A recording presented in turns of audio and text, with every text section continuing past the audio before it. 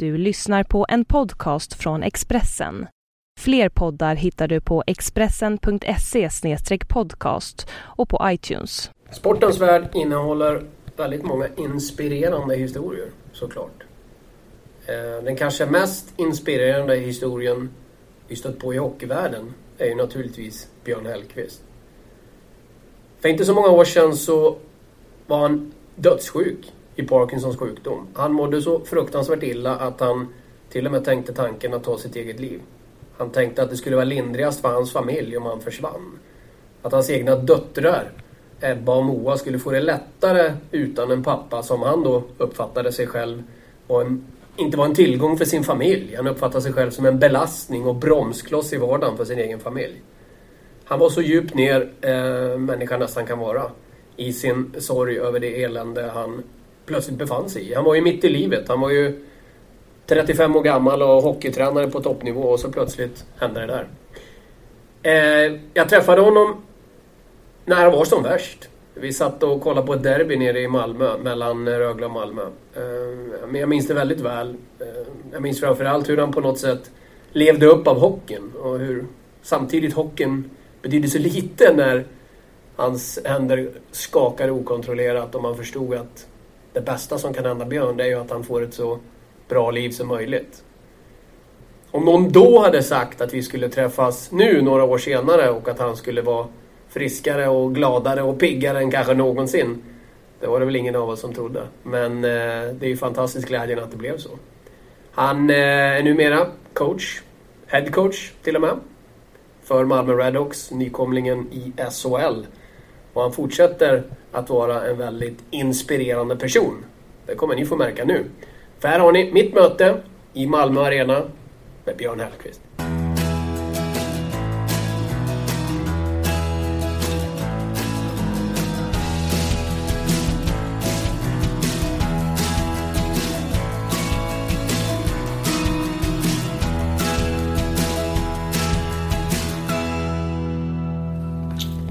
Så där, då sitter vi i det som kallas Green Room i Malmö Arena. Det låter riktigt tjusigt och det är en väldigt tjusig arena det här. Det är på tiden att det spelas SHL-hockey här till hösten, så kan man väl säga, Björn? Ja, det har man, ja, för den har man ju hört 1000 gånger, den kommentaren att det här är på tiden och shit alltså, hur har det inte kunnat spela SHL-hockey i den arenan och så. Men det är ju så att du måste ju ha en verksamhet som håller för det innan du får förtjäna det innan. Det kommer liksom inte gratis, va? Nej. Och det tycker jag att under de 2 åren jag har varit här så har det successivt byggts upp någonting inte bara runt detta laget utan hela den här klubben har liksom vuxit till sig igen och kanske mognat lite och fått lite andra värderingar och så nu är man redo för att vara... Ja, bevisligen är man ju det. Sen så ska man ju hantera det på ett sätt. Ja. Men att du är redo för det här, om det råder ingen tvekan, det visar du ju i fjol också. Men jag måste ju ändå fråga hur du mår. Ditt hälsoläge, det har ju blivit väldigt uppmärksammat såklart efter att din Parkinson-diagnos blev offentlig då för några år sedan. Hur mår du i vardagen? Jag är fantastiskt bra. Tränar väl egentligen någonting varje dag själv också. Försöker sköta den biten bra.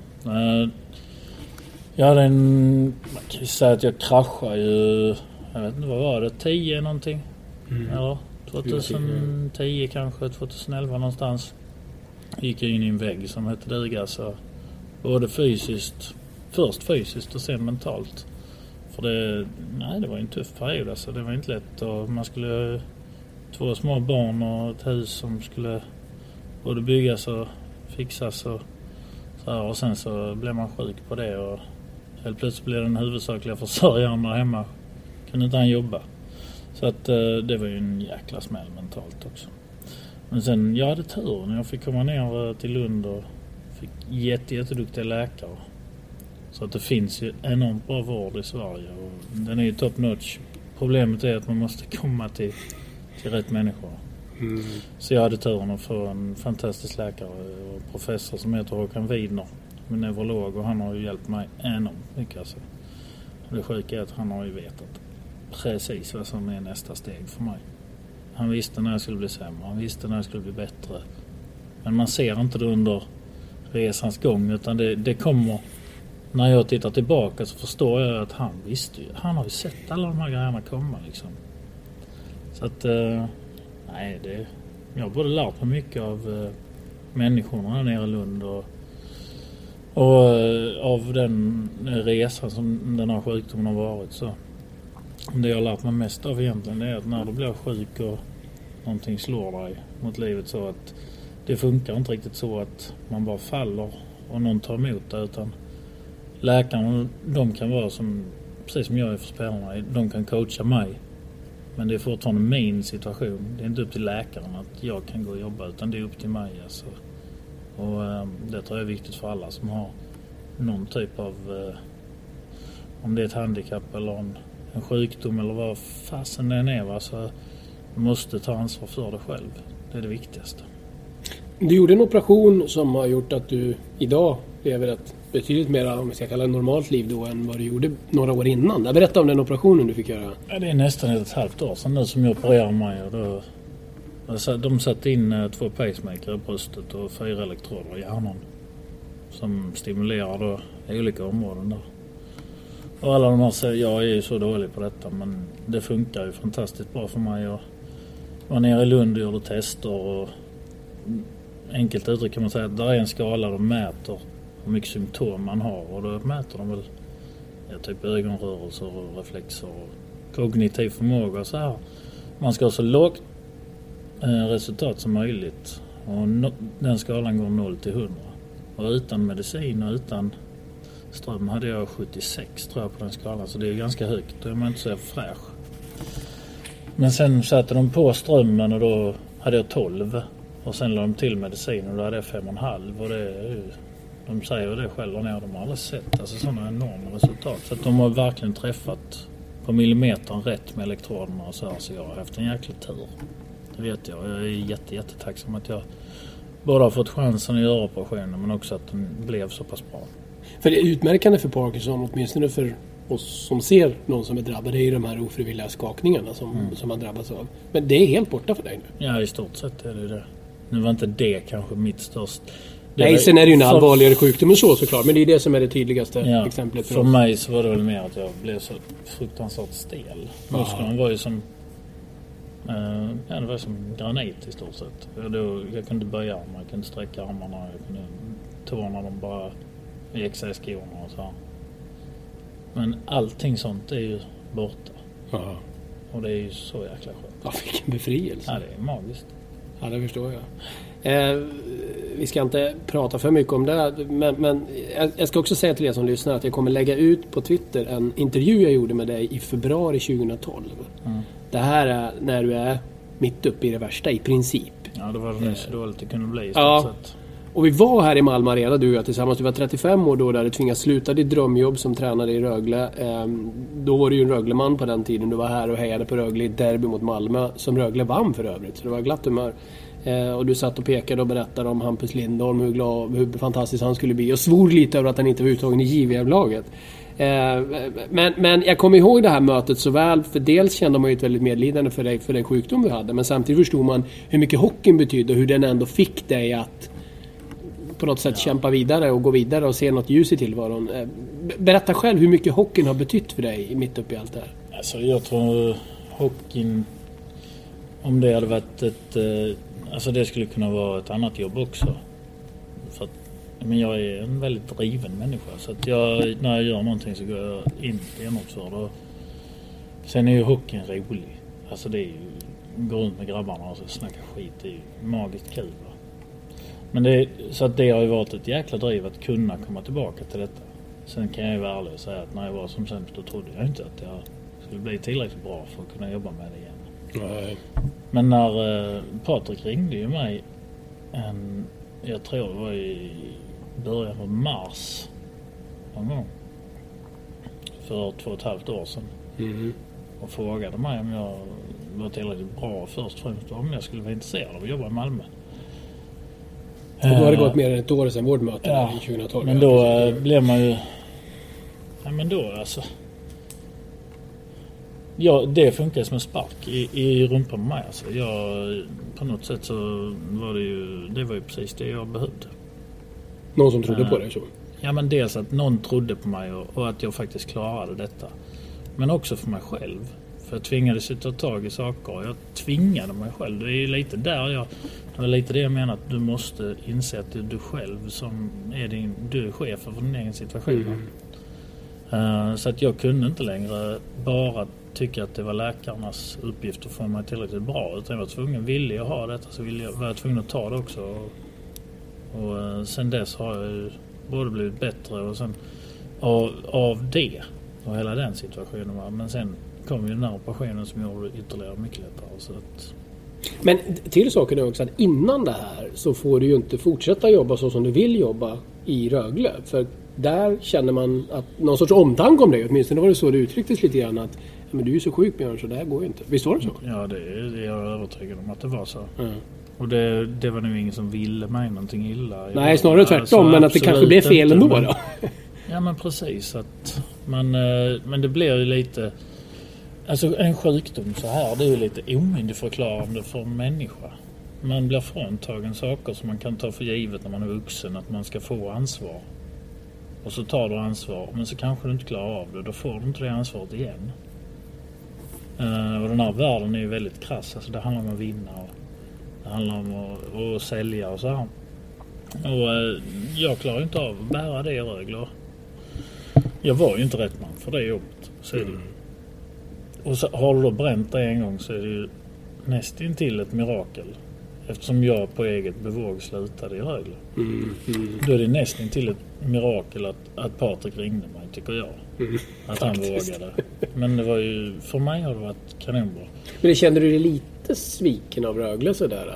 Tro på mig. Nej, det gjorde jag inte. Alltså jag hade nog fått jobb av Rögle. Men det var dags för mig. Jag hade varit i Rögle 7 år. Och alltså en sån här process som det var, det river upp så djupa sår i allting. Så att jag tror inte jag hade kunnat lappa ihop det. Det här var bra för Rögle, det var bra för mig och det var, förhoppningsvis så slutar det jättebra för Malmö, men hittills har det varit bra för Malmö också. Ja, din resa är ju fascinerande och inspirerande på många sätt. Jag rekommenderar er som inte har läst din bok än att göra det. Men där är du ju väldigt öppen med vad du gick igenom.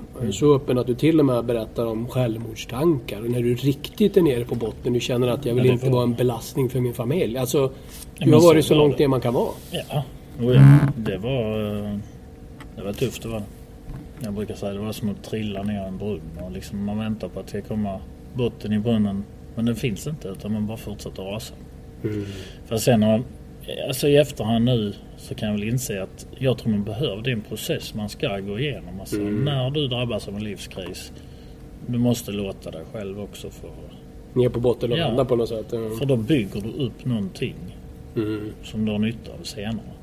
Sen är ju det jättesvårt att acceptera när man är mitt i det och hela livet bara verkar som att allt bara rasar. Och, nej, det är skit. Men det går att ta sig upp alltså. Och sen har ju naturligtvis största betydelsen i ditt liv är naturligtvis din familj, det vet jag. Det har vi pratat om, du och jag tidigare, och innan vi satte igång den här också, din fru och dina 2 döttrar. Det måste ju vara obeskrivligt att ha liksom gått igenom den här resan med dem och nu inte alls känna att du är en belastning på något sätt, utan att ni lever ett bra familj. Jag kan ju fortfarande vara en belastning. Fast nu är det på ett annat sätt. Ja, exakt. Nej, det är ju... Jag vet inte om man ska säga att jag har fått en andra chans. Det är nästan en tredje chans man har fått. Man hade livet innan och så hade man skiten när den kom. Och så fick man börja om igen på något sätt. Och jag tror aldrig att jag kommer bli den Björn som jag var när min första dotter föddes igen. Och det tror jag väl i och för sig inte att någon människa är. För erfarenheterna, de skapar ju både mannen och kvinnan liksom. Man förändras med tiden och det är väl bra att man gör det. Ja, jo, exakt. Men jag har väl förändrats kanske mer än vad människor i allmänhet gör. Jag tvingas det. Men du, en sak jag minns att jag tänkte redan när jag läste din bok, och då var du ju sjuk. Så i huvudsak kände man ju naturligtvis omtanke, men samtidigt så blev jag lite, jag ska inte säga bekymrad, men jag minns att jag tänkte att jäklar vilka krav han ställer på sig själv. Och det var ju när du beskrev allt ifrån hur du nöjde dig inte med att åka slalom som en vanlig Svensson, utan det var extrem skidåkning i de högsta Alperna. Du nöjde dig inte med att bli elittränare i SHL som 40-åring som egentligen var ditt uttalade mål, utan du var inne där när du var 29. Att du har genom hela ditt liv haft enormt höga krav på dig själv. Har de inte varit för höga ibland? Jag vet inte. Det har ju, på något sätt har de ju också tagit mig till det jobbet jag ville ha. Men det är, så jag vet inte egentligen. Det är ju en bok och den skriver man ju under andra omständigheter. Så att man kan få allting att låta så fantastiskt i en bok liksom. Och så bra är ju ingen människa. Men jag har alltid höga krav på mig. Men det är väl mer att när jag går in för någonting, då går jag så hårt in för det. Så att det blir ju nästan störigt för omgivningen. Men nu, kan det inte vara svårt ibland att hantera vart du ska sätta gränserna för dig själv då? När kan du vara nöjd? Vilka är rimliga krav på dig? När går du kanske lite för långt? Eller finns det någon... Kan din fru säga åt dig att nu Björn, ta det lugnt? Det här fixar inte det. Min fru, när hon bara skakar på huvudet så går hon och diskar någonting när jag är igång. Nej, men jag är... om jag bestämmer mig för att jag ska mura upp ett hus, då gör jag det. Så att... Och det har jag faktiskt gjort också. Så. Men då är det ju det som gäller, och inget annat. Och jag vet inte om det är en bra egenskap eller inte. Men jag ser inte som att det är krav. Det är inte kravfyllt eller jobbigt. Det här är din personlighet. Det är nytt personlighetsdraget. Då när vi träffades den här gången som jag pratade om, så kom jag ihåg att din pappa var med också. Och han sa det, ja, Björn, han tror fortfarande han är bra på att flugfiska till och med. Vi pratade om exakt samma sak då. Fast det är jag ju. Ja, du är det. Jag förstod att du skulle säga så. Jag är lite bättre än honom. Ja. Okej. Jag tror inte ni är helt överens. Nej. Det är inte mycket vi gör ens då. Men du, med tanke på de här höga kraven då, och naturligtvis är det förklaringen till att du är där du är idag. Men när man har den otroliga drivet och förmågan att sätta krav på sig själv som man lever upp till, det betyder ju att du naturligtvis sätter väldigt höga krav på dina spelare också. Och jag imponerar så där lite grann, eller då kom det tillbaka lite där jag tänker på dig, som jag tror ibland får vara en balansgång för dig. Det är när du i en intervju med Johan Svensson nyligen, Mr. Maddock på hans blogg, en tv-intervju, du sa att du blir så arg när du ser att folk inte ger allt. För då har man inte begripit någonting. Nej. Det låter väldigt hårt. Nej. Jo, det gör det. Ja, det kanske det gör. Men jag blir nästan ledsen. Alltså när inte folk tar chansen. Tar chansen att bli bättre, eller tar chansen att sätta en pass, eller tar chansen att göra en full backcheck, eller tar chansen att proppa någon eller så här. Men så jag blir även på träning.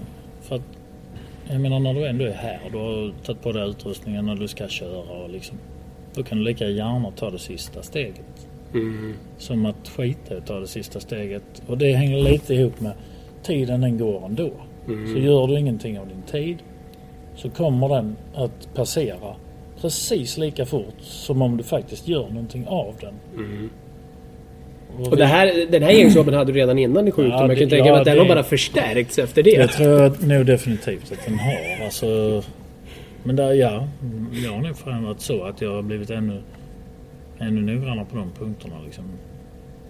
I stora drag håller jag naturligtvis med. Jag blir också, om det så handlar om en journalist eller en hockeyspelare, någon som egentligen håller på med vad som helst och inte ger sitt bästa, eller skyller ifrån sig på andra när man själv misslyckas, den typen av, alltså jag blir också ledsen och arg. Men ibland så kan det ju ha mänskliga anledningar. Det kan ju vara en hockeyspelare i ditt fall som tjejen gjorde slut med kvällen innan. Ja. Då är det klart som fan, då sitter inte passningen där. Nej, det är klart, man måste ha lite känsla för det också. Men det är kanske inte det jag kan helt ha, det är ju inte min styrka. Men där har jag med mig Jesper som är Jesper Mattsson, en jättefin människokännare som läser av människorna mycket mer än vad jag gör kanske. Så att utan honom hade det nog inte blivit bra. Precis som Andreas Hadelöv också står ju för, han är mer lik mig, men han är värre än vad jag är, så att det blir nog, då får nästan jag lappa ihop ibland. Det är Jesper Mattsson i ledarstaben i Malmö som är den lugnande rösten. Ja, det är han. Men jag tror också att han är lite mer spelarnas man. Det är lättare att gå till Jesper och be om någonting eller än vad det är att gå till mig och och Andreas, det är ingen som pratar om honom ändå. Så att nej, så är det inte. Men, alltså, ja, du förstår. Jag förstår, ja. Nej, för det är klart att visst, för du är inte hjärtlös på något sätt, absolut inte. Men det är klart att om du får förklaringar så är du ju väldigt lyhörd för dem, det förstår jag. Jag försöker vara. Ja. För du säger ju också att i ditt ledarskap så hyllar du ju individer och du vill att folk ska vara öppna med vad de tycker och tänker. Men du måste ju samtidigt vara lite medveten om att det kräver lite mod, banne mig, att komma till Björn Hellkvist och säga hallå Björn, nu mår jag skit, nu tycker jag så här. Då måste man vara försiktig också, eller jag måste vara försiktig. Alltså jag får ju inte snäsa någon som, bara för att någon tycker lite annorlunda, så då får inte jag anta att det är fel. Nej. Utan jag får ju faktiskt öppna upp för att och lyssna, andra människor kan också ha rätt. Men det är inte lätt. Och jag känner nej, det är inte alls lätt. Men det tror jag, det är också en sån här, jag var 29 år när man kom upp, och då var ju allting jätteviktigt att jag skulle ha absolut rätt hela tiden. Och det kanske också är en process att är du 29 år och blir tränare, då måste du också bevisa. För annars blir du överkörd. Och då får du inte fler jobb. Nej. Men idag kanske man, är fortfarande, om man tittar på detta yrket, så är jag fortfarande, hur otroligt den kan låta när man har sett sig i spegeln i morse. Så jag är fortfarande ganska ung. Men jag tycker själv att den här tiden har gett mig en högre tolerans till andra människors åsikter och också en förståelse för att det är inte alltid bara en sak som är rätt. Jag kommer kanske aldrig erkänna att jag har fel. Men det finns andra människor kan också ha rätt. Till och med mer än vad jag. Ja, så kan man. Men sen kan jag också tänka mig, eller det är ju inte så svårt att räkna ut såklart, att det kan ju vara lättare kanske för dig att vara lyhörd efter 5 raka segrar. Än om det kommer in någon efter 5 raka förluster och talar om att de här övningarna borde vi sluta med, eller den här matchningen är ingen bra. Alltså då är du ju mer pressad och kanske inte lika beredd att lyssna in vad andra tycker. Och det är kanske egentligen när man har de här 5 förlusterna som man borde lyssna mer. Borde lyssna mest, ja. Men vi får se. Om jag har stora öron eller inte. Men en som jag hamnade i en situation där det helt enkelt inte fungerade i fjol, det var Yannick Lehoux. Som inte levde upp till dina krav. Vad var det i huvudsak du tyckte att han inte gjorde? Alltså Yannick hade inte förutsättningarna riktigt för att spela hos oss. Yannick var ju kanske, skulle jag säga, den skickligaste spelaren vi hade i vår trupp. Men tiden har haft sin gång där, och dessutom så i ett annat lag, absolut. Man kunde ha en lite friare roll. Ja, precis. Inte i vårt lag. Han klarar inte riktigt av de normerna vi lever efter. Och det handlar om arbetsinsats och backchecking och tid på byten och men arbetsinsatsen fanns. Och han försökte och jätteproffsig och trevlig på alla sätt och vis. Men det finns ju fysiska begränsningar också. Jag menar, jag skulle jättegärna köra F1. Men någonstans så inser jag att det är nog ingen bra idé, för jag tror inte jag klarar det. Och nu säger inte jag att Yannick är en grym hockeyspelare, det. Men inte i detta spelsystemet vi har. Det funkar inte. Nej. Jag vet ju att du verkligen, och det märker man när man pratar med dina spelare, att trots att du är väldigt krävande och en tuff ledare, så är du ju en väldigt omtänksam ledare. Du bryr dig väldigt mycket om individen, jobbar individanpassat, pratar mycket med spelarna. Långt ifrån den där nordamerikanska stilen vart man bara gapar och knappt säger något till någon. Men gör det här dig till en typ av ledare som ibland kan må lite dåligt av att tvingas ta bort folk? Den här lyhörda, duktig, hårt arbetande spelaren som du egentligen uppskattar enormt för hans arbetsinsats, men han är inte tillräckligt bra och du måste ta bort den.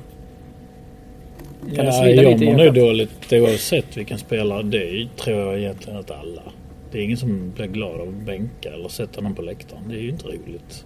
Man vill ju lyckas med människorna. Man vill ju att alla ska ta kliv och bli bättre. Vilket är ju omöjligt. Men det finns bara så många platser som kan spela. Men jag kan absolut känna så. Men sen är man, alltså jag är inte ensam heller. Det är inte så att jag alena bestämmer vem som ska spela och så här, utan det har man ju rätt så djupa diskussioner om, och det är inte, ibland kan det vara beslut som tas på instinkt, men det är ganska sällan det gör det. Och det är också någonting som i alla fall jag har lärt mig uppskatta. Det är ju analys. Att man ska verkligen analysera, titta på statistik och utifrån detta ta ut ett lag. Och tro på siffror. Det har blivit viktigt för mig. För att då får du bort mycket av den här subjektiva känslan som du har. Vilka siffror tänker du på då? Men det kan vara siffror allt ifrån hur många skott en spelare blockar, hur många skott en spelare skjuter, hur många gånger de spelar sig ur egen zon istället för att rensa egen zon. Hur stor del av ditt byte är du i egen zon kontra anfallszon. Och det här har ni väldigt bra koll på. Ja, det har man. Och lägger du ihop alla de här, då får du en ganska bra bild av vilka spelare som funkar och vilka som inte funkar. Och då behöver man liksom inte, då försvinner det här dåliga samvetet. Då finns en naturlig förklaring. Ja. Hur mycket enskilda samtal har du med spelarna? Det är rätt sällan jag har ett man säger planerat enskilt samtal, utan jag går runt och sen vet ju spelarna att min dörr står alltid uppe, så vill någon göra någonting, då kommer man in och pratar om det. Men en normal dag till mig så vet inte jag har väl en tanke om att idag ska jag prata med den spelaren, men det är ingen katastrof om jag inte hinner med det. Utan det kan jag göra efter om det är okej för honom. Det är då några gånger ibland enstaka killar som jag kan säga imorgon ska vi sätta oss ner 10 minuter, du och jag. Men i övrigt så jag hugger killarna när tillfälle ges. Sen är ni ju väl sammansvetsad trio. Man behöver inte vara i Malmö mer än en träning för att förstå det. Och plus att, nu känner jag er sedan gammalt, dig, Jesper Mattsson och Andreas Adelöf som nu har vid din sida. Där känns ju du rätt prestigelös också. Det finns ju huvudtränare som är väldigt sådär, det är jag som bestämmer, och så pekar man med hela handen. Men det känns som ni lyssnar in varandra, ni trivs med varandra. Du har verkligen dem vid din sida du vill ha vid din sida. Och så är det ju inte i alla situationer. Jag antar att du själv i din karriär kanske har hamnat i situationer där du inte riktigt har fått vara med och bestämma. Och då kan det skäras, och det kan skäras så snabbt. Ja, det kan det. För mig var det ju, när jag fick frågan om jag ville ta över efter match, så var väl egentligen det enda kravet jag hade att Jesper och Andreas skulle vara kvar. Sen hade jag en önskan om att vi skulle plocka in en ny målvaktstränare. För jag ville att Andreas skulle jobba med andra saker. Adelöf då. Och så blev det. Så att det har jag fått välja själv. Och det är de jag vill jobba med. Det är ingen snack om det. Hur annorlunda är det nu då när Mats inte längre är kvar? Det här händer ju över ditt huvud då styrelsen och klubbledningen och sportchefen Patrik Sylvegård bestämmer att huvudtränare Mats Lust förra säsongen ska sluta. Du tar över. Hur annorlunda är ert samarbete nu? Ni är ju en mindre. Det är klart att det blir annorlunda. Ja, det är klart det måste bli. Ja, det blir det. Nu tog vi ju in Andreas Eriksson som målvaktstränare. Så vi är lika många, men det är klart att alltså, du kan aldrig ersätta en människa. I sådana fall får du får byta ut de sakerna som du inte står för där. Så att det är väl en process också. Att det, alltså, nu, för oss tror jag inte att det längre är några problem. Men jag tror att det kommer säkert ta tid för vissa spelare att vänja sig av de som är kvar. Som har haft Mats väldigt länge. Vissa spelare har haft Mats i 3 år och har lärt sig väldigt mycket där. Men livet är ju förändring. Och vad vore livet utan förändring? Men hur kul hade det varit? Så att, ja. Men det känns ändå som ett naturligt steg för dig. Det måste det ändå göra att vara... Du alltså, herregud, du var head coach i SHL när du var 29. Visst var det så? Ja. Det är ju, det är klart att det, för mig nu när jag är här så är det är både roligt och motiverande. För det är ingen snack om att jobbet blir lite annorlunda. Nu får jag jobba mer med ledarskap. Mindre kanske med saker som jag jobbat med här innan. Men jag tycker det är jäkligt roligt, så att det blir bra för mig. En märklig känsla på något sätt då, att pang bo med en borta som du jobbar och träffar varje dag i 8-9 månader. Det är klart det. Det är ju, blir en typ av skilsmässa är det ju. Ja. Och det är ju en människa som man har träffat varje dag i 2 års tid, som inte man träffar varje dag längre. Har ni någon kontakt då? Kan ni ringa varandra så, eller? Nej, ja, det skulle jag säkert kunna ringa Mats. Men jag har ingen sån kontakt. Nej, det är klart, det blir ju... Men Det är ju en särskild sits förstås. Nej, det är ju en svår sits. Det är ju klart den är jobbig. Men... ja. På vilket sätt kommer er spelstil att förändras under ditt huvudledaransvar jämfört med hur det var förra året? Min förhoppning är att vi ska ha vår defensiv ska egentligen inte förändras någonting. Förutom att vi ska vara bättre på att åka skridskor. Och bygga vidare på den ni gjorde i fjol som ju var framgångsrikt. Ja, som vi egentligen gjort i 2 år här nu. Men jag vill skapa lite mer frihet hos människorna att göra offensiva saker. Inte vara så uppstyrda och inte... Kan väl ibland tycka att vi tenderade att spela lite robothockey. Det var lite för strikt emellanåt. Ja. Effektivt och bra när det fungerade, men det blev lite status och låst. Det är ju väldigt, väldigt bra att vara grymt strikt defensivt, tycker jag. Men offensivt är det ju bra att kunna göra oväntade saker. Det tycker i alla fall jag det är svårast att försvara sig mot. Det är ju ett lag som har kreativa spelare. Och då gäller det inte att kväva den kreativa sidan med regler. Så måste du ha regler. Du måste veta vad dina kompisar är och så här. Men det måste ändå balanseras på något sätt. Så att det inte blir en filt som bara kväver allting. Att vara ledare i Malmö, det är lite som att sätta sig i en katapultstol nästan. Det är ju många som har flugit ut därifrån med huvudet före. Är det något du ägnar någon tanke åt överhuvudtaget? Eller nej, men det är så kan man inte gå runt. Det är klart man inte kan, men det är ändå ett faktum. Ja, det är möjligt. Men det var väl en sån... Det var någon som frågade om man tog jobbet här. Ja, men det har nog inte kvar så länge, Björn. Nej, det kan jag inte ha. Men det är lite så med...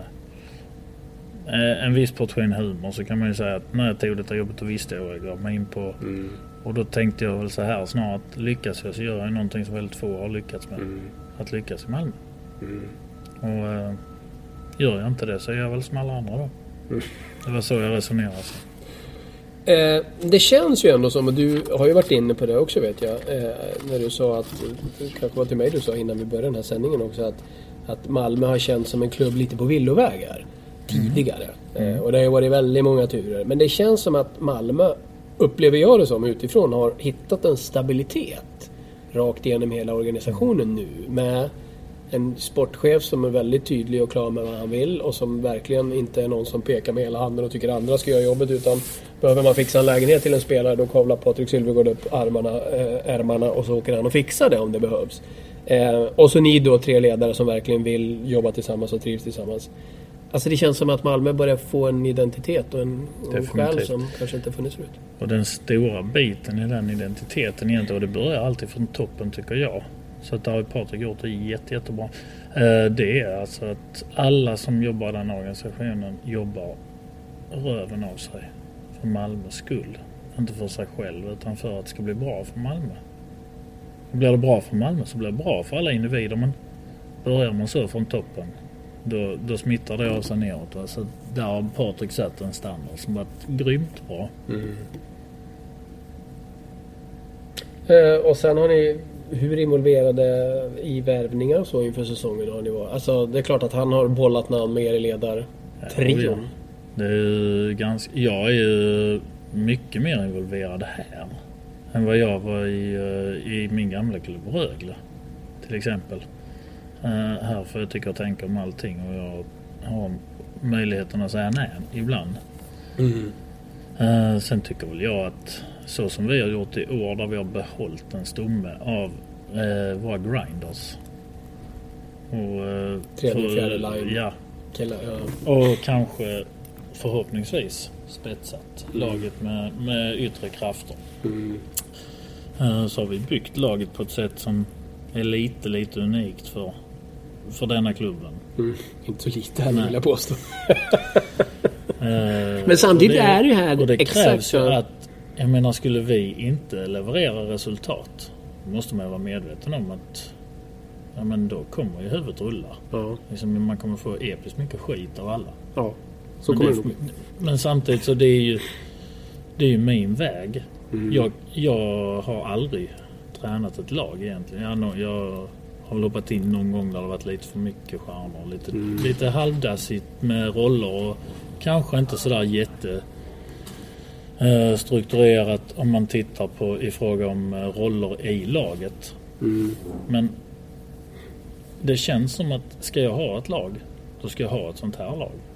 För detta laget har jag möjlighet att påverka. Men sen är väl också det här en modell som ju faktiskt Skellefteå när de gick upp vågar ju tro på vad man hade byggde vidare på Värnblom och Söderberg och det här gänget. Samma sak med Örebro där du har några av de här trotjänarna efter många år i Allsvenskan är fortfarande kvar i laget. Weinstock och Lövdahl och vad de heter. Växjö lite likadant i början. Alltså AIK när de gick upp och hade några fina år upp. Alltså det är ju en till skillnad då mot kanske Rögle förra vändan de gick upp som värvade så in i bomben så åkte ut med dönder bra. Det var väl inte vackert. Nej. Så det känns väl som också kanske Malmö har dragit lärdom av hur andra lag faktiskt har lyckats. Det tror jag garanterat att man har. Nej men Patrik är inte dum heller. Alltså, han ser ju vad som är framgångsrikt i andra klubbar. Det man kan kopiera, det kopierar man och sen så ska man ju helst ha lite egna ingredienser också. Det har han ju. Men det har ändå varit situationer där han har sagt att Björn, den här killen skulle vi kunna värva och du har sagt nej, han vill inte ha. I år har det varit så. Nu på sommaren har jag nog nyttjat mitt veto ganska...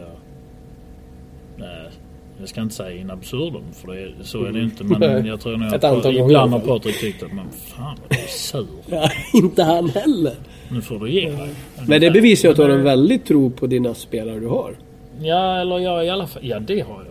Det är en oändligt nästan en naiv tro på mina killar. Men så har man alltid varit liksom.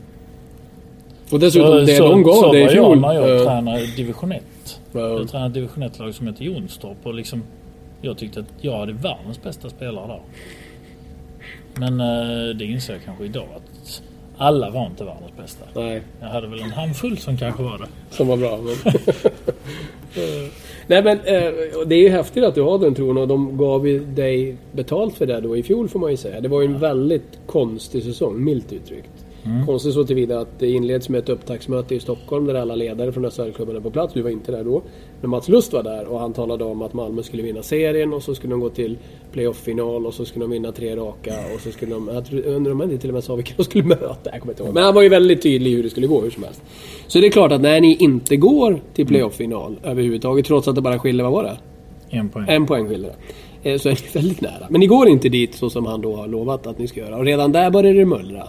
Och sen blir det en kvalserie som inleds med matcher som inte riktigt går iväg. Ja, det var ju en väldigt lång... Alltså, ni var nere på 9. Det kan man ju lugnt säga. Ja, men det var nog 9,7 vi reste oss.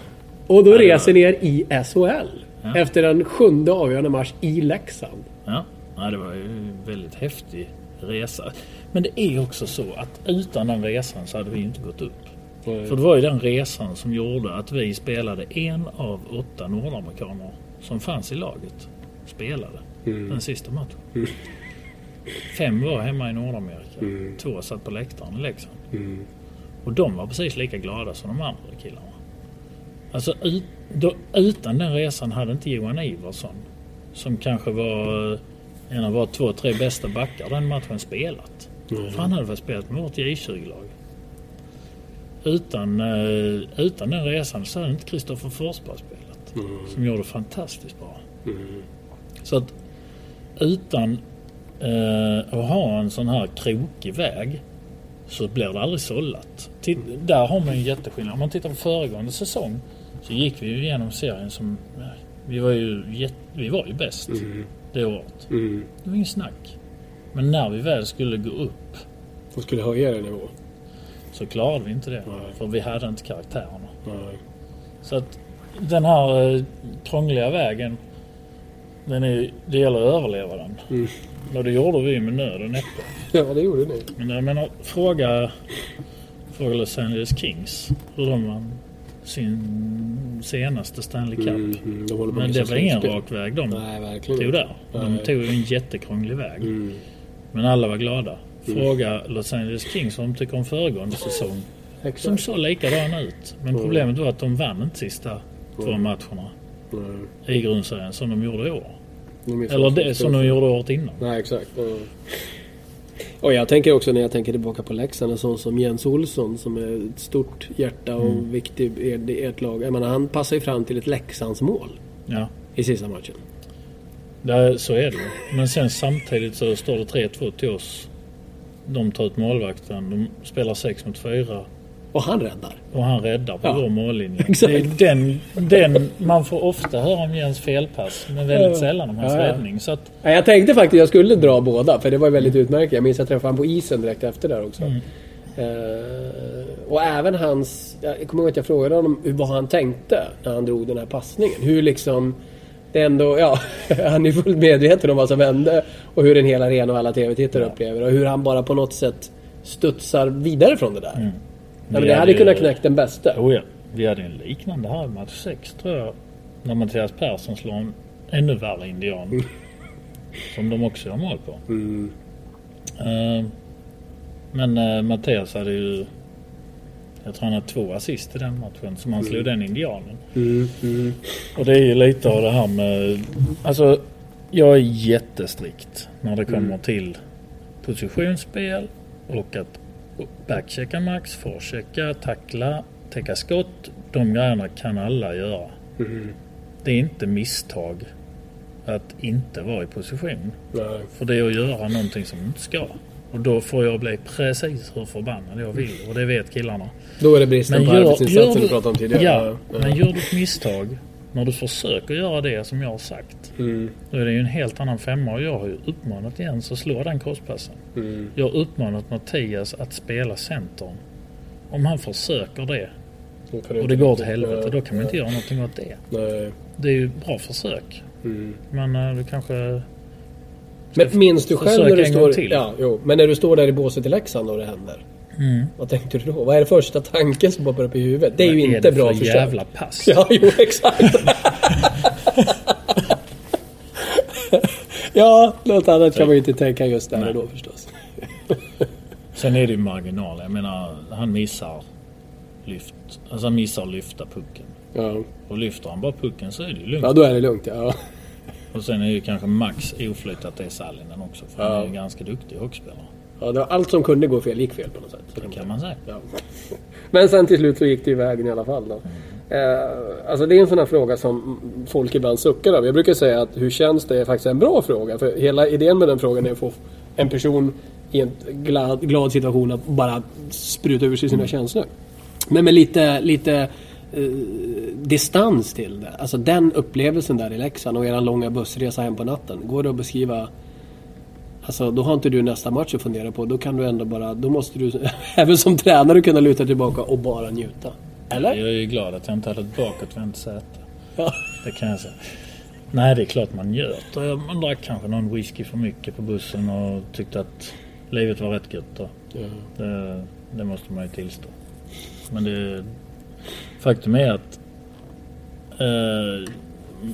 det går bara 3 dagar och sen börjar man fundera på det som komma skulle. Va? Så att man var ju snabbt ur den bubblan. Det var ett skönt att vara inne ett tag. Det är ju nästan en större grej var ju när slutsignalen går. Om man liksom står som ett jävla frågetecken och inte fattar någonting. Men vi ska spela i övermorgon igen väl? Nej, det är slut. Ja. Hur gick det till? Man är så inne i det och sen är det över. Och det här är ju konstigt. Det är mycket värre att förlora än vad det är allt att vinna. För den känslan, den har man om man förlorar också. Man är så inne i det och sen bara är det slut. Jag vet när jag åkte ut med Rögle. Vi åkte ur... vi spelade mot Almtuna borta. Förlorade med 2-1 tror jag. En helt sjuk match. Det var någon Röntgen och Bertrand Almtuna. Helt sjuk match. Vi var så mycket bättre än dem. Men de täckte skott. De slängde sig. Och de sköt 11 skott på hela matchen. Jag tror vi sköt 46 eller något sånt här. Och Almtuna liksom vinner mot oss. Och vi åker ner. Och det var precis den känslan. Man var så inne i det. När matchen pågick visste man. Det kommer ett mål. Vi måste vinna detta. Det finns inte med. Och så plang gick slutsignalen. Och så stod man där som en jävla loser. Man fattar ingenting. Så det... Men det är en skum känsla. Ja. När bubblan bara plupp. Ja. Jaha. Det är färdigt. Ja. Ja. Du, om några veckor drar det igång på riktigt allvar när ni inleder SHL-säsongen med eran premiär är ju uppe i Gävle mot Brynäs. Men du kommer ju även möta Rögle. Ja, det har jag gjort redan nu. Ja, det har du i och för sig gjort. Men nu är det högsta serien och du är huvudansvarig. Och, alltså, är inte det ändå en speciell känsla? Det är det säkert. Jag har ingen aning om det kommer att kännas. Men alltså de här derbyna, de är ju lika oavsett serie. Faktiskt, måste jag säga. Det är precis samma, tror jag. Jag kan inte se att det kan bli någon skillnad. Möjligtvis att mediatrycket utifrån kan vara större i SHL än vad det var i Allsvenskan. Men det är ju minst sagt speciella matcher. Och då måste jag säga att framförallt uppe i Ängelholm. För att man kan väl lindrigt sagt säga att de tycker inte riktigt om Malmö. Nej. De gör inte det. Det gör de verkligen inte. Vilket hörs ganska tydligt när Malmö kommer dit. Jag minns den domaren som jag en gång frågade: är du redo för att bedöma i SHL nu? Och han skulle precis debutera och så sa han: jag har dömt Rögle, Malmö och Ängelholm en fredag kväll. Jag är redo för allt. Ungefär så. Och det kan man ju förstå att då är man kanske det. Men du bor ju i Ängelholm fortfarande. Och det gör ju såklart för familjens del. Fru och barn trivs där och du trivs där och ni har bott där länge och så. Men lite lurigt måste det ju vara. Att Malmös tränare går runt på gatan. Ja, det är det kanske. Men jag har inte riktigt det perspektivet, så det är svårt för mig att säga. Men däremot så tycker jag det är skönt, måste jag säga. Och vi kan spela här och ingen bryr sig egentligen i Ängelholm om det. Och jag kan gå och handla på Coop dagen innan vi ska möta Djurgården utan att någon reagerar. Och ingen har någon synpunkt på att vi ska möta Djurgården och hur vi ska göra. Eller klart som ledare i Rögle, då kom folk fram och berättade hur ni skulle göra. Men då, det gick ju snabbare att åka till Halmstad och köpa en liter mjölk och åka ner på var man nu handlar det. Men vilken affär som helst. Så det är en skön känsla. Och sen måste jag säga att den här tågresan är nästintill meditativ. Det blir nästan ett beroende. Alltså man kan ju sakna tåget nästan. När man, som under semester, man tänkte tänk när jag får sitta på tåget själv.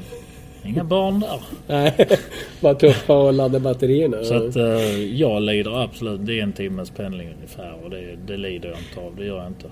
Men sen kan jag i och för sig. Jag skulle förstå Malmö. Att de hade sett ett värde i att jag bor här.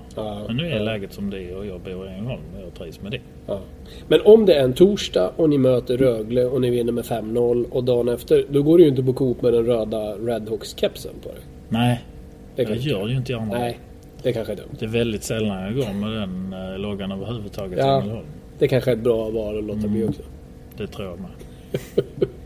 Men du, det är klart att du bara bryr dig om Malmö i det här läget, men är det ändå lite sådär att lite känsla ändå att du önskar dem väl, Rögle? Alltså jag är ju glad att Rögle gick upp.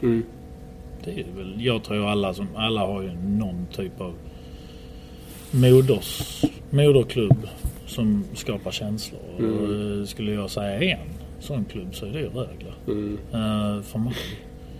Men det liksom påverkar inte att mitt jobb i Malmö, det är mitt jobb är först. Mina killar de går ju först i alla väder. Och jag har inga problem med vare sig att vi besegrar Rögle eller att Rögle förlorar mot någon annan. Det bryr jag mig inte om, för när jag är inne i detta så betyder detta allt. Och jag har inte tid att titta på dem ändå. Så att men det är klart att jag vill att det ska gå bra för dem. Det är jätteroligt och jag vet ju, eftersom jag är från Ängelholm så vet jag att hela staden lever ju upp. Om det går bra för Rögle, precis som det var här när Malmö FF gick bra i fotbollen förra året, att hela denna staden levde upp. Man behöver ju någonting sånt i ett samhälle som håller ihop då. Nej, jag hoppas ju att vi kan bli det för Malmö nu.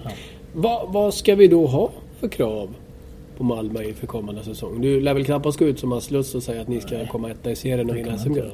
Nej, jag tycker att man ska ha väldigt moderata krav. Alltså man ska lägga sig på en nivå som är rimlig. Vår uttalade målsättning och det vi går in i säsongen med, det är att vi ska etablera oss på denna nivån. Vi ska klara oss kvar, vi ska hänga oss kvar och vi ska bli bättre med tiden. Så successivt år för år ska Malmö bli en stabilare förening på denna nivån. Och det tror jag ligger lite. Man måste titta sig i spegeln och se var man är. Och det kan vi göra. Vi behöver inte titta längre än till sista matchen vi spelade. Där vi slog ut Leksand och var sista lag in i serien. Så att idag är vi ju Sveriges 14:e bästa lag. Och det är en placering sämre än vad vi var inför förra säsongen. För då hade vi vunnit Allsvenskan. Då var ni snäppet under precis. Ja. Och då var vi Sveriges 13:e bästa lag. Det var 2 lag till i Leksand. Men sen får man väl säga att ett malmöitiskt karaktärsdrag är ju inte blyghet. Riktigt. Nej, det kanske det inte är. Nej, det har du lärt dig fast du fortfarande bor i glad. Så att det är klart att här, du kan ju inte vara för försiktig heller. Nej, det kan jag inte. Jag kan inte vara nog försiktig kanske. Eller? Ja, det går att se på flera sätt. Nej, jag kan ju vara försiktig. Det har inga problem. Det är väl lite så att var man sitter. Jag tror att vi ska skicka de signalerna. Och vi ska också inse att det är det som gäller för oss. Men kanske också att publiken med åren då, många år i lägre nivå än man har velat vara, alltså i Allsvenskan istället för SHL, har lärt sig faktiskt hur svårt och tufft det är. Att det kanske finns lite mer tålamod än vad det gjorde åren efter de bästa åren rent resultatmässigt. Då det kan väl också, kraven kanske var lite orimliga ibland. Jag tror, alltså skulle vi förlora 5 matcher i år så blir det ett jäkla liv. Och skulle vi vinna 3 matcher så är man helgonförklarad. Och det är som det är, va? Med det där. Det är inte därför man håller på. Det handlar ju inte om vad andra människor tycker, utan det. Men man kan heller inte vara helt oberörd där. Men det tror jag ingen är. Nej. För annars hade ju jag kunnat läsa alla tidningar utan att behöva oroa mig för det. Men struntar du ofta i det? Men jag gör ju helst inte det. Nej, men jag gör inte det. Men ibland är det svårt kan att låta bli, säga. kan jag tänka mig. Ja, fast jag försöker vara så ståndaktig så att jag inte ska göra det. Du uttryckte lite att du inte är så bekväm i mediarollen. Så. Alltså rollen att vara en figur i media som man ju ofrivilligt blir när man är tränare för ett SHL-lag. Alltså det är lite kluvet det där, men jag har väl ett rykte om att inte vara så jätteöppen. Och jag pratar inte onödigt mycket med media och jag vill helst inte avslöja saker. Och då har vi suttit här och pratat i 50 minuter. Men det är en annan sak också. Att nu sitter jag och snackar skit med dig lite. Och det är ju inga problem. Men det är inte så att jag får inte stå och frossa när jag ska prata framför folk. Det är inte det handlar om. Utan det är mer att jag vill ha mitt. Och det sköter jag. Och allting sånt. Den inställningen är lite så. Jag tror att jag har byggt på med det under åren att ni ska ge fan i vad jag gör. Fast jag vet att det inte funkar så. Men någonstans inom mig ändå så finns den känslan. Det här är mitt, inte ditt, skit ur det. Men samtidigt blir ju du också, fast det tror jag nog att du någonstans också förstår, även om det kanske, jag får påminna dig om det. Det här att du precis som spelarna blir förebilder i vad de uträttar på isen, så blir du det en ledare. Jag har full förståelse för det. Det har jag. Och det är ju inte så att man kan inte vara så ego heller att bara för man inte vill själv så skiter man i allt. Så funkar det inte. Men För likväl som du hjälper spelare att bli bättre så kan ju dina ord bara under de här tiden vi har pratat faktiskt inspirera en tränare till att bli bättre. Definitivt. Det sitter någon division 1-tränare får nu lite insikter av att lyssna på dig som gör honom bättre. Absolut. Så. Det är jag medveten om också. Men sen vet jag ju när det här kommer igång och det är jäkligt lätt att sitta, vad är det nu för datum, den 2 eller 3 augusti liksom, ta en timme här och snacka skit. Det är inga problem. Men att göra det mellan matcher och så. Ja, det blir ett annat läge. Ja, och förmodligen då så har du antingen kommer du in med en prestation som är bra eller dålig, eftersom gråskalan tenderar att inte finnas i vår värld. Och det styr ju lite hur trevlig man är också. Jo, det är klart. Jag menar, har man 78 videopresentationer som måste göras till imorgon, då tenderar man att bli lite stressad över det också. Och då vill man ju hellre få gjort det som kan bli bra för laget än att bli bra för era läsare eller lyssnare eller vad det nu än må vara. Men det är ju också olika. Det finns ju spelare såväl som ledare som verkligen älskar uppmärksamheten. Och för en del är det ju bra också att det är en kick för dem, att det är en del av grejen på något sätt. Ja, och det är väl upp till personen det. Men även där är det viktigt med en gränsdragning. Man får inte kanske gilla det för mycket så man glömmer bort vad man faktiskt i huvudsak ska göra. Eller? Nej, absolut inte. Men jag tror inte det är någonting som påverkar. Om man nu tycker om att twittra så är det en del av den du är. Så twittrar du. Men du behöver inte snacka skit om mig på Twitter. Det är en värld du håller dig ifrån. Är du på några sociala medier överhuvudtaget? Ja, jag har faktiskt en Facebook-sida. Du har det? Jag har varit inne på den på väldigt länge. Okej. Det är nog 2-3 år sedan. Ja. Okay. Men ingen så här, du har inte någon koll på Twitter eller någon koll? Nej, så? Ingenting. Mr. Maddock då som driver alltså han skriver en blogg om all hockey, men i huvudsak är det i Malmö. Läser du honom då? Nej, jag gör inte det. Jag träffar honom varje dag så det behöver jag inte. Nej. Du vet vad han håller på med ändå? Men han är faktiskt, jag måste säga att Johan, han är jäkligt skarp alltså. Han är bra. Alltså när man ibland pratar med honom så ger han en analys som är klockren. Vad fan ska jag säga nu då? Han har koll på ishockey alltså. Det har han. Ja, det är ingen snack om saken. Och det som alltså, det har han ju fått genom sitt engagemang.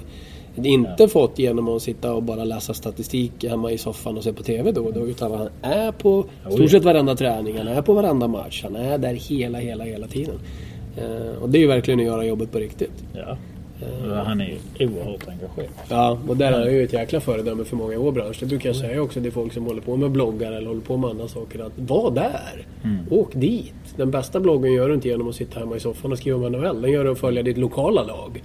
Dag efter dag, match efter match, träning efter träning. Då blir det mest intressant. För då får du bäst koll. Om man lär sig 1000 gånger mer. Ja. Och kanske får en förståelse för det. Den dagliga verksamheten och det här. Som är ganska mycket mer än vad folk tror. Det läggs ju lite timmar här. Verkligen. Ja, men det vet man ju själv också. Nu är jag ju mer splittrad och det är flera lag. Men man är på lika mycket träningar som matcher. Och det är ofta på träningarna man kanske lär sig mer än på matcher. Ja, om spelare och hinner surra med folk. Ja, det blir en annan situation. Ja. Så att så man kommer inte se dig i någon tv-studio som tycker det om 10 år? Nej, det vet jag inte. Det händer mycket på 10 år så att det... Nej, jag har ingen aning. Men det är svårt att se det. Svårt att se vem som skulle anställa mig faktiskt. Jag tyckte. Det kunde bli lite spännande. Hur mycket ser du fram emot att det här ska dundra igång nu? Är du lite otålig sådär? Är du... På tal om att man kan vara belastning hemma på olika sätt. Börjar det bli jobbigt nu att du har fokus på andra saker? Nej, min fru säger att jag är annorlunda. Det är jag. Det är så, ja. Så fort hon tycker att jag redan har börjat liksom. Skridskorna kommer på så är du inte lika med längre. Nej, men alltså man blir lite disträ. Lite egen. Samtidigt som man kanske är mer... Alltså jag funkar i alla fall så att jag är hemma. Jag tror jag är mer lättsam nu när jag har detta. Än under semestern när jag har... Man säger jag ska spika staket och grejer. Nu är jag inte så lättsam. Så att nu är det nog det är nog så. Jag kan också känna att jag är lite annorlunda. Man är på väg att glida. Just nu är man i någon övergångsperiod här in i någon typ av bubbla igen då. Alltså jag minns ju en gång jag fick så fruktansvärt dåligt samvete. Jag låg och läste saga för mitt yngsta barn här i flera år sedan. En saga vi hade läst flera gånger. Så det gick ju på något sätt per automatik orden. Jag kunde den i princip utan till. Och inser att samtidigt som jag håller på med det här så tänker jag på, jag tror det var typ Linköpings powerplay. Det här pågår parallellt i hjärnan på något sätt. Och då är det inte riktigt bra. Då är man inte riktigt där. Nej, då är man inte riktigt där. Kan man säga. Nej, det var inte bra alls. Och jag menar, det måste vara lätt hänt även för dig. Nej, men det är många gånger man inte svarar. Nej. Man får en fråga så. Hallå? Ja. Vad sa du? Jaha, du pratade med mig. Sorry. Ja, det är lite speciellt. In i bubblan. Så är vi till maj. Du, 2 saker jag tänkte vi skulle avsluta med innan vi stänger denna podd. För nu är jag jätteglad att du ville vara med. Och du ska prata mer med oss. För du har mycket bra att säga som jag tycker folk ska lyssna på. 2 saker som sagt. När vi satt då tillsammans, jag påminner igen om det här mötet. Jag kommer som sagt lägga ut en länk till den krönika jag skrev då i februari 2012. Hur fokuserade vi var båda två, och framförallt du, för du hade ju bättre koll än mig som kände honom så väl, Hampus Lindholm. Hur bra han var redan då och hur sur är väl fel ord, men du tyckte det var konstigt att han inte hade varit med i JVM-laget. Han kommer bli en av de bästa backarna vi har, och vad rätt du fick om Hampus. Ja, även en blind höna. Nu är han bästa back i Anaheim och han lär ju definitivt... Men det är ju skithäftigt. Ja, alltså, vilken karriärutveckling. Ja, han är ju ett unikum. Det kan inte säga mer än så. Han är så smart och vet precis hur han ska göra för att bli ännu bättre. Så att han är inte färdig än, tror jag, på långa vägar. Där har Sverige någonting att vårda ömt. Framöver så har man nog världens bästa back där, tror jag. Så pass? Jag tror det. Du hade rätt förra gången, vi får hoppas att du får rätt om Hampus igen. En annan sak vi pratade om då var något vi båda hade lite varit förgrimmade över, nämligen den machovärld, hockeyvärlden och sportvärlden kanske generellt sett kan bli ibland. Jag vet inte om det har blivit så mycket bättre. Att en grabbig ton och ett sätt att vara ibland. Men det tror jag. Eller har det blivit det? Blivit faktiskt. Ja, kanske. Jag tror att det är någonting som händer i omklädningsrummen. Alltså. Är det så? Ja. På vilket sätt då? Alltså det är grejer som man inte kan gå in på. Som hände när man själv var junior och kom upp i seniorålder och så här. Så man blir behandlad så där kan man säga, av de äldre spelarna. Sånt existerar inte alls idag. Nej. Olika typer av inkilningar och skit man hittar på. Ja, inte bara det. Bara den allmänna synen på en människa. Och människans värde var ju intet och absolut nada ungefär. Man var ju den människan värd. Men idag är det inte så. Idag har vi ju, våra äldsta spelare är fantastiska på att ta hand om de yngre till exempel. Så där har vi ju haft en förändring. Sänkt honom ordentligt. Ja, och det tror jag det är nu samhället i övrigt som påverkar den biten. Sen finns det väl andra saker i samhället som påverkar negativt. Men överlag så har väl människan haft den tendensen att vi utvecklas och blir bättre ju längre tiden går. Jag tror inte det kommer att sluta nu. Nu vart det ett litet bakslag resultatmässigt, får man nog ändå säga, för Damkronorna som hade sin senaste mästerskapsturnering just här i Malmö för övrigt. Men visst känns det väl också som att acceptansen och liksom förståelsen och faktiskt supporten för damhockeyspelare har blivit bättre. Mycket större. Vilket är jättekul tycker jag. Ja, det tycker jag med. Alltså, jag tycker ju... Och fan på tiden. Ja, verkligen. Jag är ju... bor ju granne med Maria Roth i Ängelholm och jag har ju sett henne, jag har tränat med henne och hur hårt hon har jobbat för att nå sina framgångar. Och det är liksom, hon har jobbat precis lika hårt som de killarna som får framgångar. Så hon är ju så värd alla Hall of Fame. Ja, hon kommer med nu Hall of Fame med Hasek och de andra här i våras. Fantastiskt. Det är jätteroligt både för henne och för damishockeyn i övrigt. Men det är ju jättelångt att gå fortfarande.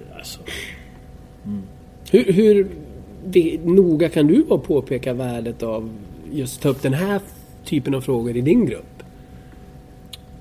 Jag upplever nu faktiskt att jag har inte dem i denna gruppen vi jobbar med här, så är det väldigt lite av den kulturen. Det är så? Ja, vi nämner knappt det faktiskt. Vi har inte haft behov av att nämna det. Skulle vi ha behov så gör vi säkert det, men nej, det har varit ganska smooth måste jag säga. Gud vad skönt. För så är det inte alla omklädningsrum. Nej, det är det inte. Sen är det ju alltid vissa individer i en grupp och så kan ju sticka ut åt olika håll. Och men samtidigt det måste de ju få lov att göra det med. Annars blir det bara en grå massa. På tal om det, vi måste ju naturligtvis nämna lite spelare. Vi har pratat om Jens Olsson lite grann. Vi har pratat om din ledarstab, dig själv och några andra. Men vi måste ju såklart nämna några spelare som du tror vi framförallt kommer prata om när säsongen dundrar igång. Jag tror att Johan Ivarsson kommer ju, kanske när säsongen dundrar igång, men när säsongen är slut så tror jag att det finns många som, vad är det för kille? Shit vad duktig han är. Vilken powerback. En modern, ett kraftpaket. Han kom in lite i slutet på förra säsongen. Nej, han var med redan året innan lite så här periferin och fick någon match. Och sen förra året så matchade vi honom successivt. Ja, just mer och mer längre under matcherna. Och till slut så Jag är ju grymt glad att vi dels var försiktiga med honom, men också att vi matade på att Johan hade tålamod. För det är ju lätt som ung kille liksom. Fan, 3 minuter.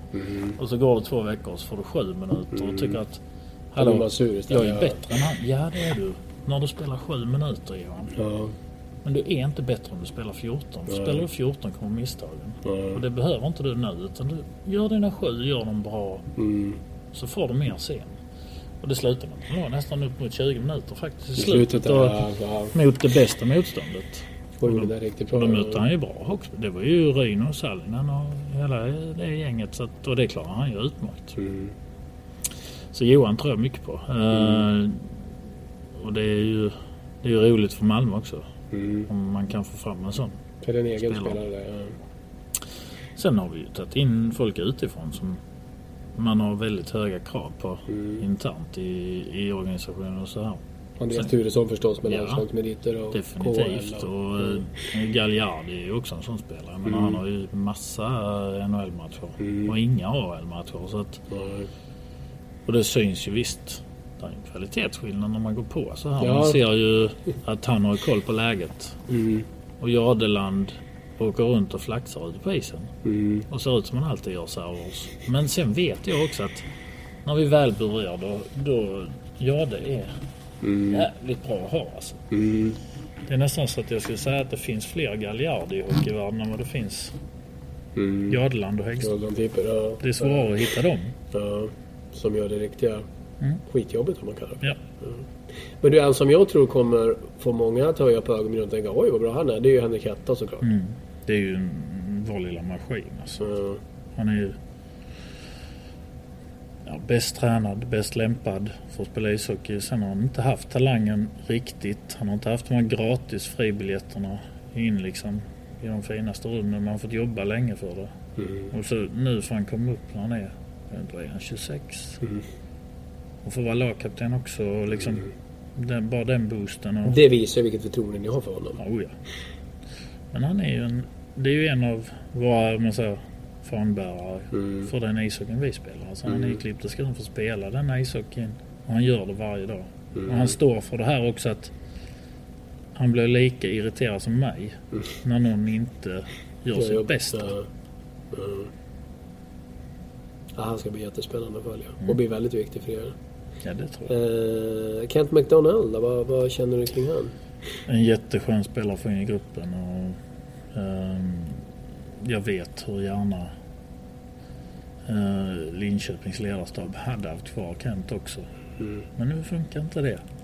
Nu blev det inte så. Och, det är skönt att få in en kille som är så hårt arbetande, som tar arbetsetik på högsta allvar och som har spelat på denna nivån. Som vet hur tufft det är att alltid leverera en bra arbetsetik, för det är inte lätt. Det ska inte vara lätt heller, men han har ju en förståelse för hur fint det är att göra det. Så att det är jag jätteglad för.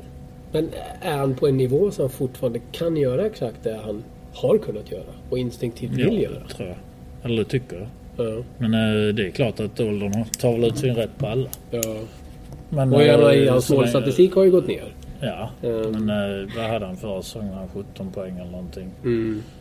Och det är väl ett okej snitt i den rollen vi har tänkt hos Kent. Men det är klart, skulle det halka ner lägre så, då är det kanske slut. Men vi kommer ju alltid, nu har han ett ettårskontrakt, vi kommer under ett år att ha nytta av Kent ändå. Som även om han skulle dippa, så skulle han ändå ha så mycket att ge oss i fråga om erfarenheter och så här som han har samlat på sig. Så nu tror inte jag att det kommer bli så. Han verkar så jäkla taggad och vältränad och liksom vill detta väldigt mycket, så att jag tror det blir jättebra. Men återigen, det återstår att se. Han ska bevisa det också. Och sen återstår det att se ytterligare vem som kommer in, för någon mer blir det ju. Det kan nog vara så, ja. Det sa din chef. Alltså, ja, det har han sagt det? Din chef har sagt det. Ja. Så att det blir spännande att se också om det kan tänkas bli. Alltid spännande att träffa dig, Björn. Och jättekul att framförallt såklart att du är på banan och frisk. Och ja, det är skönt. Ja, det är det bästa. Jäkla fighter. Det är du verkligen.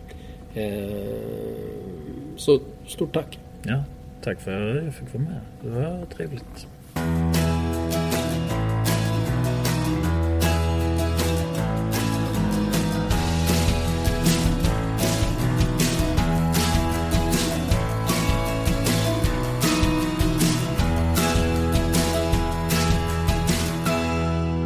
Du har lyssnat på en podcast från Expressen. Ansvarig utgivare är Thomas Mattsson. Fler poddar hittar du på expressen.se/podcast och på iTunes.